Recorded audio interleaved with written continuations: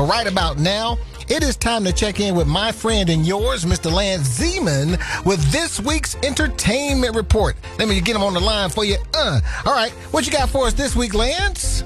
Duki, Nti Ramaboa, aka Chef Nti, is back on the small screen with a cooking show, Street Food in Africa. Viewers can look forward to some authentic and easy recipes that they'll be able to whip up with everyday ingredients. From chakalakas to curries, the show travels through the provinces of South Africa, offering diverse dishes and loads of entertainment. And dare we say singing.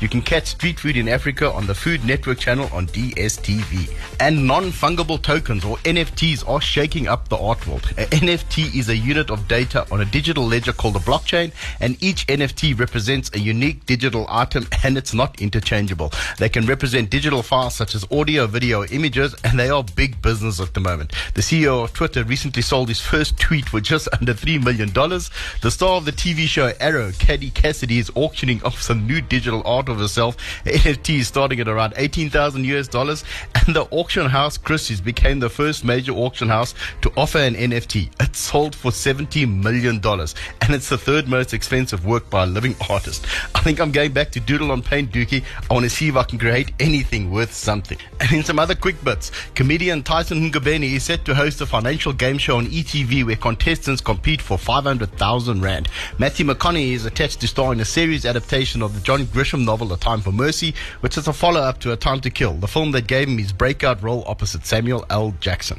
And producers are having another go to try and turn the Arnold Schwarzenegger movie True Lies into a television series. The pilot is currently in production. Dookie, Sharon Stone has one of the most famous movie scenes ever. In her new book, The Beauty of Living Twice, she claims that she was tricked into taking her brookies off. And Billie Eilish nearly broke Instagram last week when she shared a pic of her new blonde look. Over 21 million fans have already hit the like button. And if you're a fan of found footage movies, then best you stream Vessens on DSTV Box Office. It's set in 1967 and it tells the story of 4 intelligence agents who investigate an unidentified object that lands on a farm in the Karoo. Khoisan mythology drives the narrative of the film, and unlike most found footage films, there are no jump scares or gore, just good storytelling. Wessens stars Albert Maritz and Peter Bayers, and it's my streaming pick of the week. And that's all I got for you, buddy. Stay safe, stay strong, stay hot, and I'll catch up with you next week. All right, buddy. Thank you so much. That was Lance Zeman with this week's Entertainment Report. And remember, you can download the podcast of the Entertainment Report from the Apple iStore, the Google Play Store, Facebook, and SoundCloud. Thanks to the good folks at Solid Gold Podcast.